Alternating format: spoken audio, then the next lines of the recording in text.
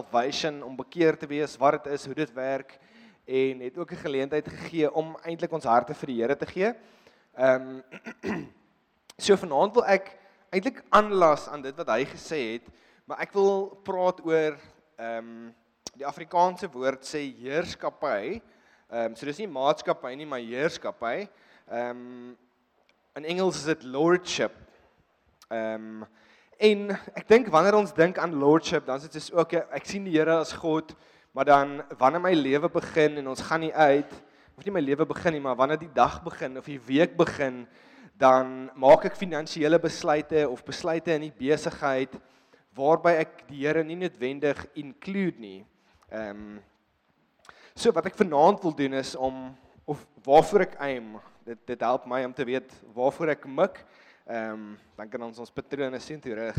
So waarvoor ek mik vanaand is dat elkeen van ons sal besef dat ons nie die koning van ons eie lewens is nie, maar dat ons God die koning moet maak van elke aspek van my lewe. Want hy is die een wat my lewe moet regeer. Hy is die een waarvoor ek my lewe neergee. Hy is die een waarvoor ek alles gee. My lewe, alles wie ek is, dit wat ek het, dit waantoe ek op pad is Jesus. As ek doodgaan, wil ek na Jesus toe gaan. As ek in die oggend opstaan, wil ek Jesus sien, en ek wil Jesus hê, en ek wil Jesus praat, en ek wil Jesus uitbeeld, deur die vrug van die Gees wat in my is. So dis waarvoor ek mik vanaand, dat as daar, miskien het jy al jou hart vir die Here gegee, en miskien het jy al gesê, ja, ek dien Jesus in my lewe, maar daar's daai 1 of 2 areas in my lewe wat Jesus nog nie by is nie. Of dit nou is familie, kinders, finansies, werk, waar jy bly, wat jy ry, wat ook al dit is, dat ons die Here sal include in elke aspek van ons lewe, en dat hy God sal wees ten volle. As hy sê, daai ding is nie cool nie, dat ons die boldness sal vat om ontslae te raak van daai ding. Of dit nou is die manier hoe jy praat, die woorde wat jy gebruik, die manier hoe jy bestuur, die manier hoe jy ander mense hanteer, wat ook al dit is. So dis waarvoor ek aim vanaand. Ek gaan nie baie lank wees nie. Ek wil graag so 'n bietjie van 'n fondasie lê, en dan wil ek hê ons moet respond in worship. So dis hoekom ek en vir Wally gevra het, ons moet asseblief eers preek, en dan kan ons respond in worship na die tyd. Maar jy irriteer my. Okay, kom ons begin by Deuteronomium 30 vers 16.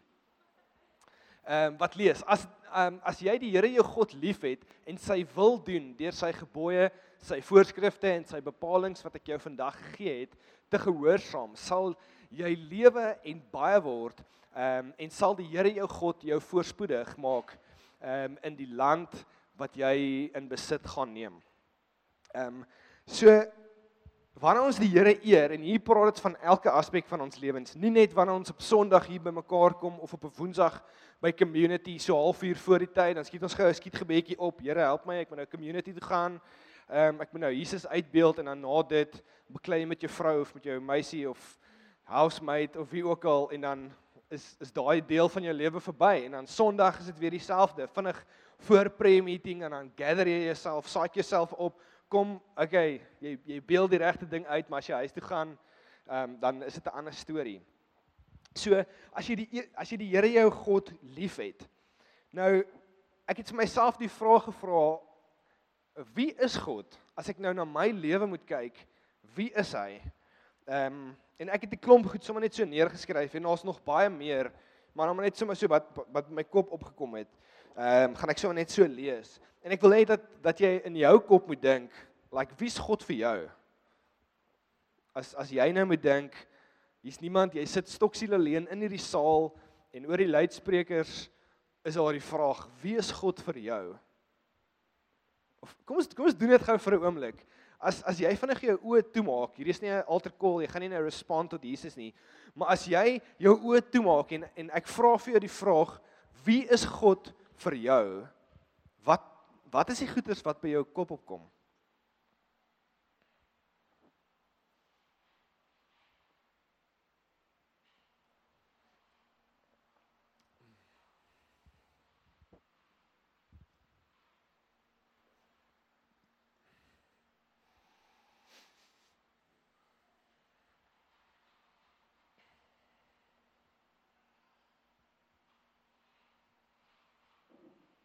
En dis nie nodig om 'n 3-punt preek te skryf vir iemand. Dis net wie's God vir jou? Vir jou persoonlik, vir jou Gawie, vir jou Gerbrand, Nicole, Hildegard, en so kan ek elkeen se naam noem. Wat beteken, wie's hy? En sommer net so 'n paar gedagtes, dat God is die skepper van die heelal. Dit is massive. As jy uitkyk, is die groot bome, hier's mooi berge, like, as jy jou maps oopmaak op jou foon, dan kan jy die aarde so spin. En as jy dink, Konrad, hulle het nou about 11 ure gery, Namibië toe. As jy Amerika toe vlieg, dan vlieg jy soos 15 vir so rukkie, dan vlieg jy weer vir so, ek weet nie hoeveel ure nie, en dan kom jy eens daar aan. Dis massive, maar as jy die aarde so spin, dan lyk dit eintlik maar klein. Maar sodra mens begin travel, dan besef jy hoe klein jy is. Of as jy, toe ek klein was, het ek Louis Giglio se Indescribable video gekyk. Het julle dit al gekyk? Van al die sterre, of die ander een met die golfballetjie. Dus dan voel jy dan klein, hè? So, dit is die God wie ons aanbid. So, God is die skepper van die heelal. Hy is die verlosser van pyn. So, dis out there, dis groot, maar dis ook so persoonlik. Dis so, net hier waar ek is hy. Hy is die verlosser van pyn. Hy is die God wat in beheer is. Hy is my pa. Hy is my vriend. Hy maak ons blydskap volkome. Hy is die een waarvoor ek lewe. My lewensbesluite word gebaseer rondom hom. Hy is die een wat was, wat is en wat sal wees. Hy is die enigste God wat weer terugkom om sy mense te kom haal. Die wat hom lief het. Hy is die God wat vir ons lief het. Hy gee rigting vir ons lewens. Hy dissiplineer ons vir die wat stout is. Hy gee vir die wat hom lief het goeie geskenke.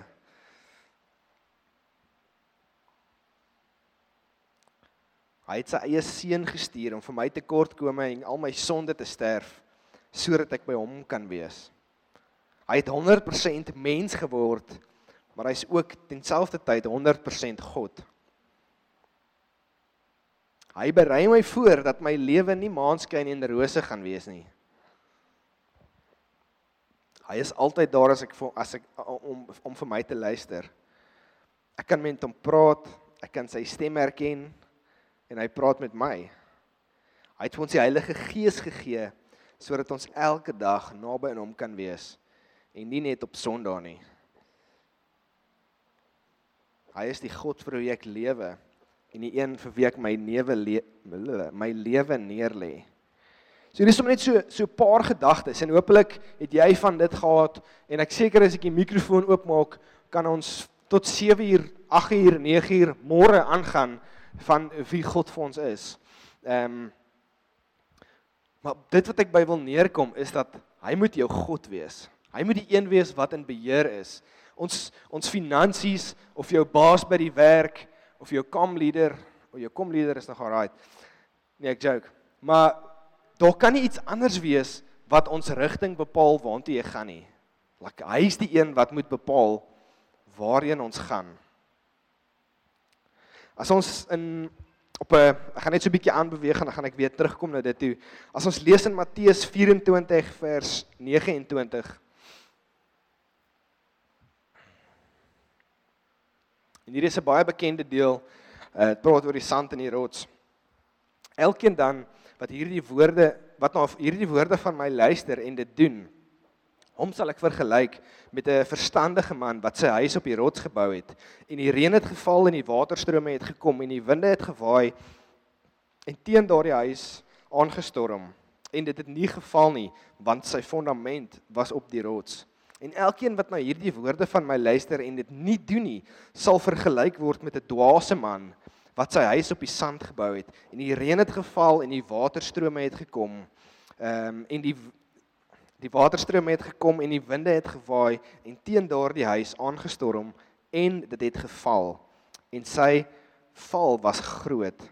En toe Jesus hierdie woorde geëindig het, was die skare verslae oor sy leer. Ja, net tot daar.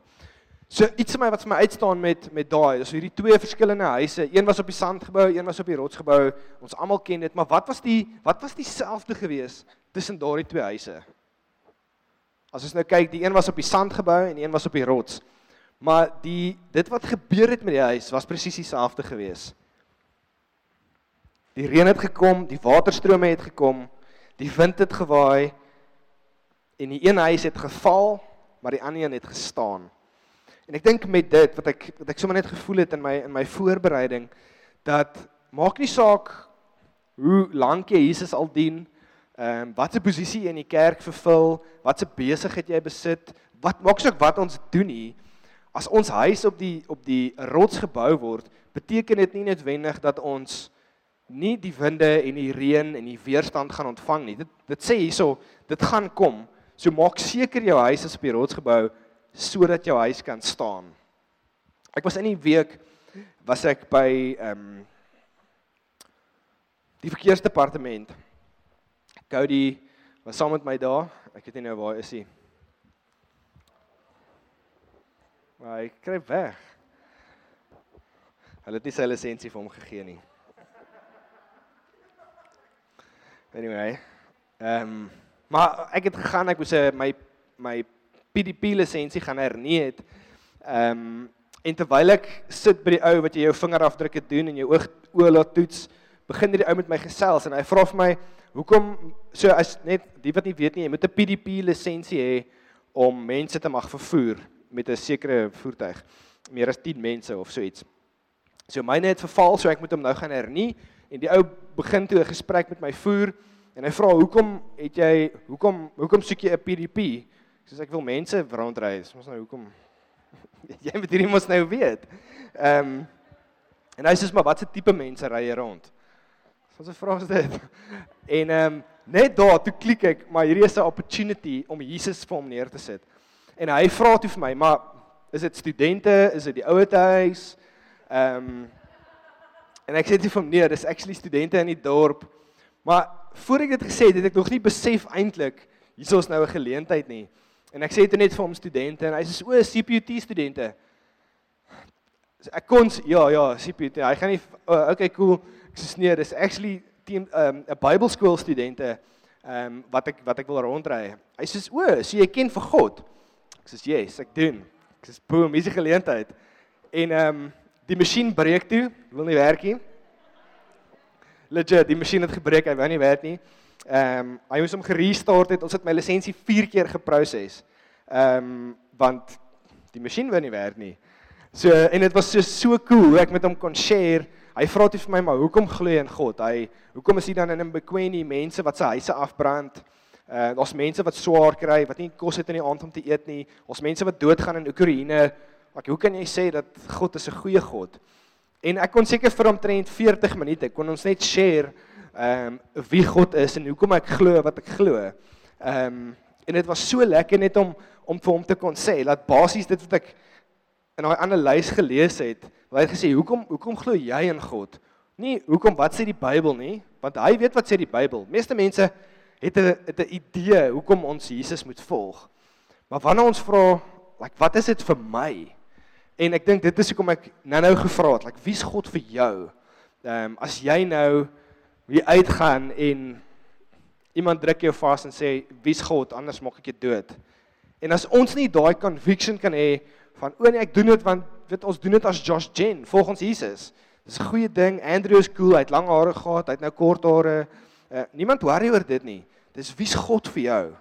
En as ons op 'n punt kom waar dis myne. Dis my God, dis my conviction, dis my lewe. En in elke area van my hart wil ek Jesus reflekteer.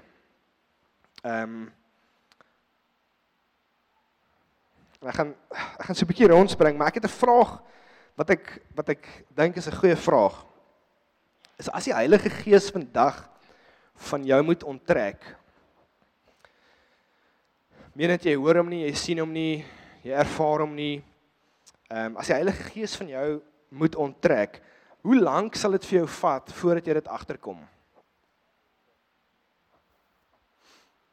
Want ons het ons Wellingtoners en westerse mense, mense met tegnologie, is goed met routine. As jy jou wekkertjie gaan 5:30 of 5:30 in die oggend af, jy weet, jy sit die koffiemasjien aan, maak 'n koffie, haal jou Bybel uit, lees jou Bybel, bid elke dag, dan kry jy krag. Maar met daai routine, gaan jy agterkom as die Heilige Gees nie meer daar is nie. Of hoe lank gaan dit jou vat voordat jy agterkom? Gaan dit jou daai selfe oggend, like, hier is dood. Here, hier is nie hierso nie. Like, iets is missing. Of gaan dit jou miskien 'n paar dae vat om agter te kom? Jesus, maar hierdie week voel ek nie die Here nie, man. Of miskien kan dit jou weke vat, maande, jare. So as die Heilige Gees moet onttrek, en hopelik gaan hy nie, maar hy raak soms stil. Hoe lank vat dit ons, voordat ons agterkom, dat hy nie meer daar is nie? Want ek het agtergekom in my huis, ek en Jolandi funksioneer baie goed in routine. As ons nie 'n routine in die huis het nie, dan eet ons KFC, ons moet losse rempies begin dra, ons oefen nie meer nie, maar wanneer ons routine in plek is, dan voel ons gesond, ons is beter man en vrou vir mekaar, ouers vir ons kind, maar dit is ook 'n gevaarlike plek om te wees, want ons kan so veilig raak in ons routine, dat ons staan die kans om te mis as die Heilige Gees nie meer daar is nie. Miskien is jy net so selfstandig. Ek weet my identiteit in Jesus en ek kan al die scriptures quote en ek kan musiek aansit van Jeremy Riddle, dat my hoendervleis hier staan en as dis hard en die buis pompie in my ore en dan kry jy hoendervleis. Meantime is dit net oorbeskadiging wat jou liggaam sê vir jou, luister die chom, jou ore is besig om te beskadig, maar die hoendervleis is daar, die Here praat met my. En as ons weet dat ons weet, dat jy weet. So ek weet, dat die mooi klein dogtertjie wat hier so amper loop, is my kind. Ek weet dit. Niemand gaan vir my sê, dis nie my kind nie. Jy kan 20 babas in een vertrek sit en as sy huil, weet ek dis sy. Jy kan my oë toemaak en hulle almal kan huil en ek sal by haar stop. Dit het actually gebeur in die hospitaal, maar anyway. Ek kon dadelik hoor, waar's my kind? En ek het al huil 1 of 2 keer gehoor. Anyway, ek raak distracted. Waar was ek nou? As die Heilige Gees onttrek, hoe lank gaan dit my vat voor ek agterkom?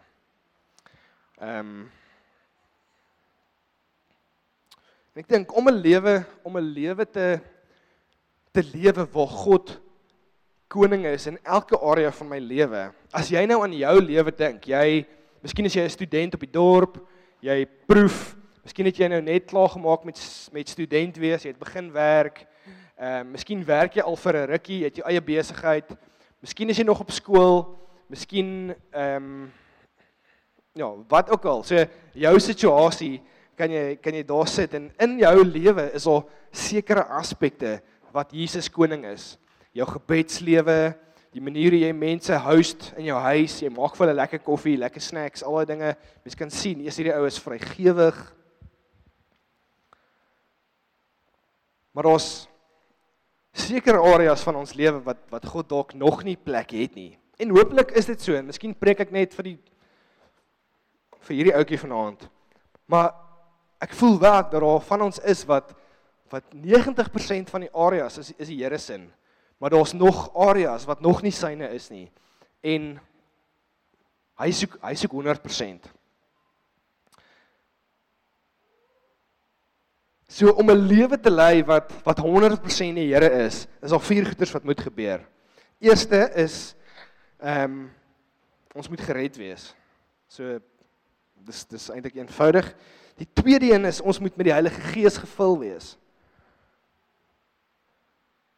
Die derde een is ons moet tyd met die Vader spandeer. Basics. Vierde een is ons moet gehoorsaam wees in die klein dingetjies. Want om met groot goeders, om die mikrofoon te vat vanaand en te preek, dis maklik, dis nie maklik nie, dis scary, maar jy weet, okay, hier is ek moet sit en ek moet bid, en ek moet die Here vertrou vir 'n woord, en ek maak my notas, en ek skrap dit dood, en ek maak weer nog notas, dan delete ek alles, en ek begin oor, en jy probeer die Here se hart soek vir wat hy wil sê vanaand. Maar wanneer dit kom by die klein, so ek sien dit as 'n groter ding. Wanneer dit kom by die kleiner dingetjies, en hierso, ek weet nie of hierdie nou 'n public repentance of wat ek nou gaan doen nie, maar vir my is dit om die swart sak uit te vat weekliks. My Wally het nou die dag by ons gekuier. Ek moet jy nog nie jou gesê van nie. En Wally het dadelik gesien die swart sak is vol en hy het hom oopgemaak en die swart sak uitgehaal en hy het hom buite gaan sit. En my toe Wally loop, toe sê mami, kan jy sien wat doen Wally? As hy sien die sak is vol, haal hom uit. Thanks, ou. Ek dink net altyd, daar's plek vir nog ietsie. Jy weet, effektiwiteit. En dis 'n area vir my, waar ek sê, ek haat 'n swart sak. Hy stink, dis gross. Ek probeer my vrou oortuig, ek sal begin kos maak, vat net die swart sak. Dit werk nie. So dis my kruis wat ek letterlik daagliks op moet tel. So om getrou te wees in die klein goedjies, is die Here daar in daai ding. Ek wil net hier by my notas weer terugkom.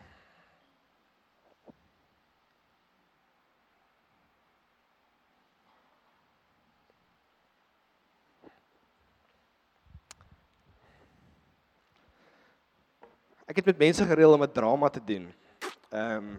So 'n bietjie iets anders doen vanaand. So Tristan, Cody en Chrissy, as julle vir ons kan begin, ons gaan 'n drama doen en dan na die drama, as ons hierdie kan skuif, apparently gaan hulle goed breek en goed rondgooi. Ja.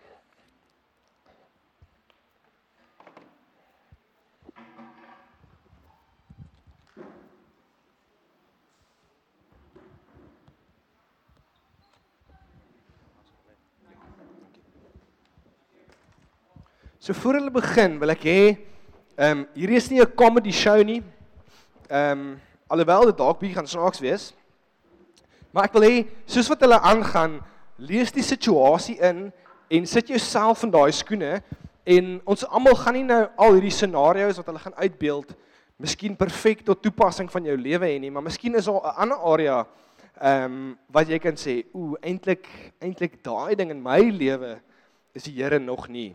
Okay, so ek wil nou nie te veel van die drama weggee nie. Julle kan go for it.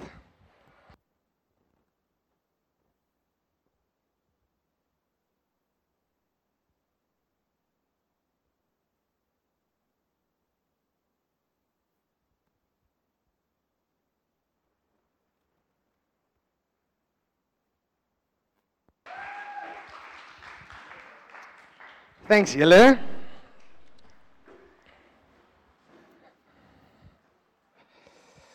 Nee, ek sien nodig, ons kan sommer daar bly. So in die humor, in die jokes, in die inside jokes wat ek hoor daar was, is dit nodig miskien vir jouself om te sê, wat se area, of dit nou die sitkamer, die kombuis, die kamer, en dan doetjie, en dan vul jy die gap in, om te sê, wat se area van jou huis miskien, of dit nou jou sitkamer is dit jou vriendegroep, is dit wat ook al, is dit daai area wat Jesus nog nie die sleutel van jou huis het nie. En dan wil ek hê ons moet respond op daai, om te sê, okay, Jesus, eet my kerklewe, my selgroep, my finansies, maar my familie wat in Gauteng bly, jy kan daar wees, want hulle is ver van my af, so dis alright. Maar wat ook al daai ding is in jou lewe, werk, finansies, miskien is dit 'n huwelik, miskien is dit 'n wat ook al. Dan wil ek vanaand vir ons 'n uitdaging, of nie uitdaging, 'n uitnodiging gee, is om te sê, kom ons bring daai daai vertrek of daai area, daai situasie waar die Here nie inspraak het of waar hy nie die sleutels het van daardie situasie nie, is om soos Christie stelselmatig oorgegee het en op die ou ende ten volle oorgegee het en Lucy, wat nou die wat nie die dots gemaak het nie, Lucifer is, die duiwel wat inkom en alles kom verwoes, het nie eers kon in die huis inkom nie. En die uitnodiging is daar van die Vader af, is, hy soek alles van ons. Hy soek die goeie dele, hy soek die slegte dele, hy wil koning wees van elke area. As dit nou nie dalk iets prakties is nie, maar koning van jou hart, gedagtes, as jy weet, jou gedagtes is 'n struggle, is om te sê, Here, ek wil hê U moet koning wees van my gedagtes, U moet God wees, ten volle, in elke area van my lewe. So die